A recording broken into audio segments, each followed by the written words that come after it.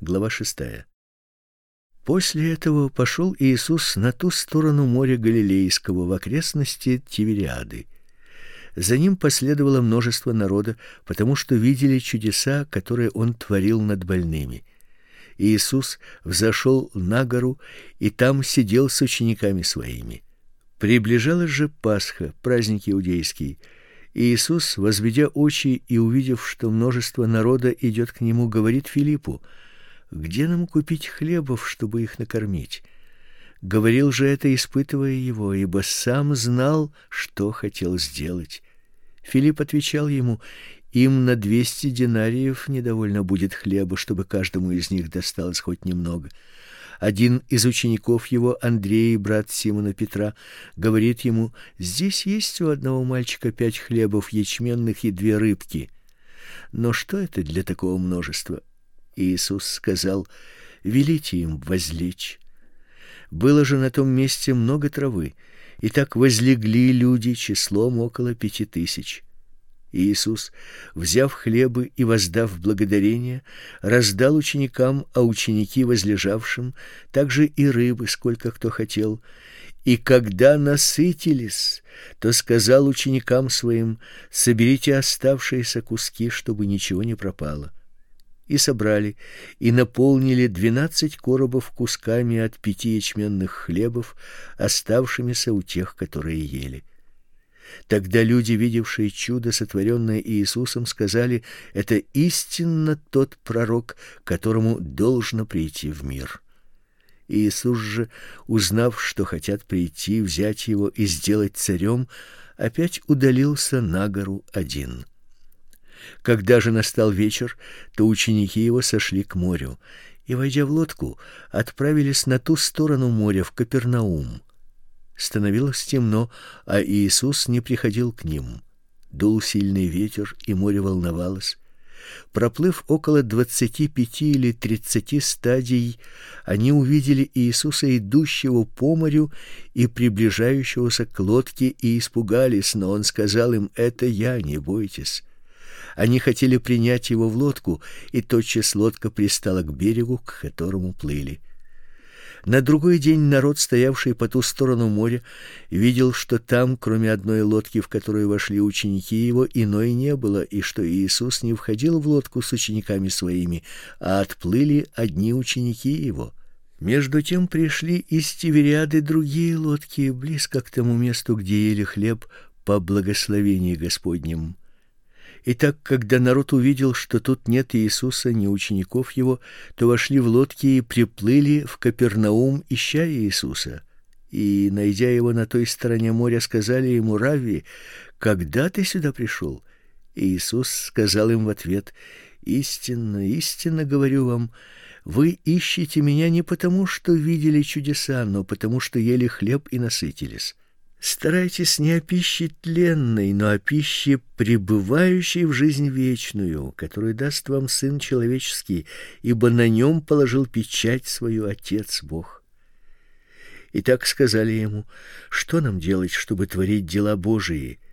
Иисус сказал им в ответ: «Вот дело Божие, чтобы вы веровали в того, кого Он послал». На это сказали ему: «Какое же ты дашь знамение, чтобы мы увидели и поверили тебе? Что ты сделаешь? Отцы наши ели манну в пустыне, как написано: хлеб с неба дал им есть». Иисус же сказал им: «Истинно, истинно говорю вам, не Моисей дал вам хлеб с неба, а Отец мой дает вам истинный хлеб с небес. Ибо хлеб Божий есть тот, который сходит с небес и дает жизнь миру».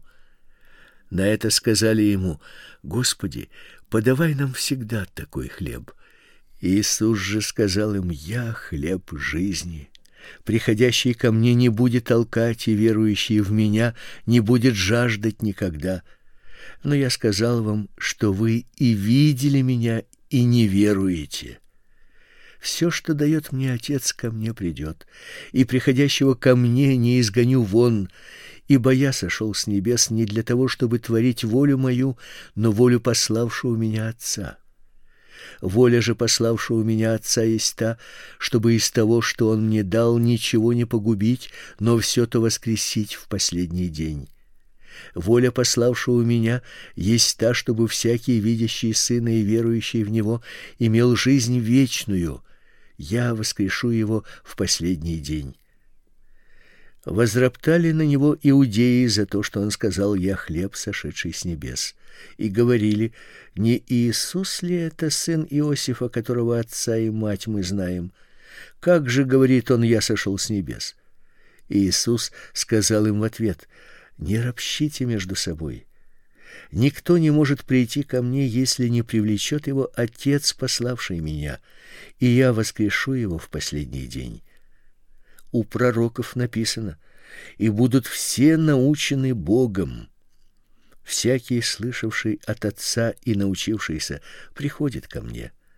Это не то, чтобы кто видел Отца, кроме того, кто есть от Бога. Он видел Отца. Истинно, истинно говорю вам, верующий в меня имеет жизнь вечную. Я хлеб жизни. Отцы ваши ели манну в пустыне и умерли. Хлеб же, сходящий с небес, таков, что едящий его не умрет. Я хлеб живой, сошедший с небес. Едящий хлеб этот будет жить вовек. Хлеб же, который я дам, есть плоть моя, которую я отдам за жизнь мира». Тогда иудеи стали спорить между собой, говоря: «Как он может дать нам есть плоть свою?» Иисус же сказал им: «Истинно, истинно говорю вам, если не будете есть плоть Сына Человеческого и пить кровь Его, то не будете иметь в себе жизни. Едящий мою плоть и пьющий мою кровь имеет жизнь вечную, и я воскрешу его в последний день. Ибо плоть моя истинно есть пища, и кровь моя истинно есть питье. Едящий мою плоть и пьющий мою кровь пребывает во мне, и я в нем. Как послал меня живой Отец, и я живу Отцом, так и едящий меня жить будет мной. Этот-то есть хлеб, сшедший с небес. Не так, как отцы ваши ели манну и умерли, едящий хлеб этот жить будет вовек».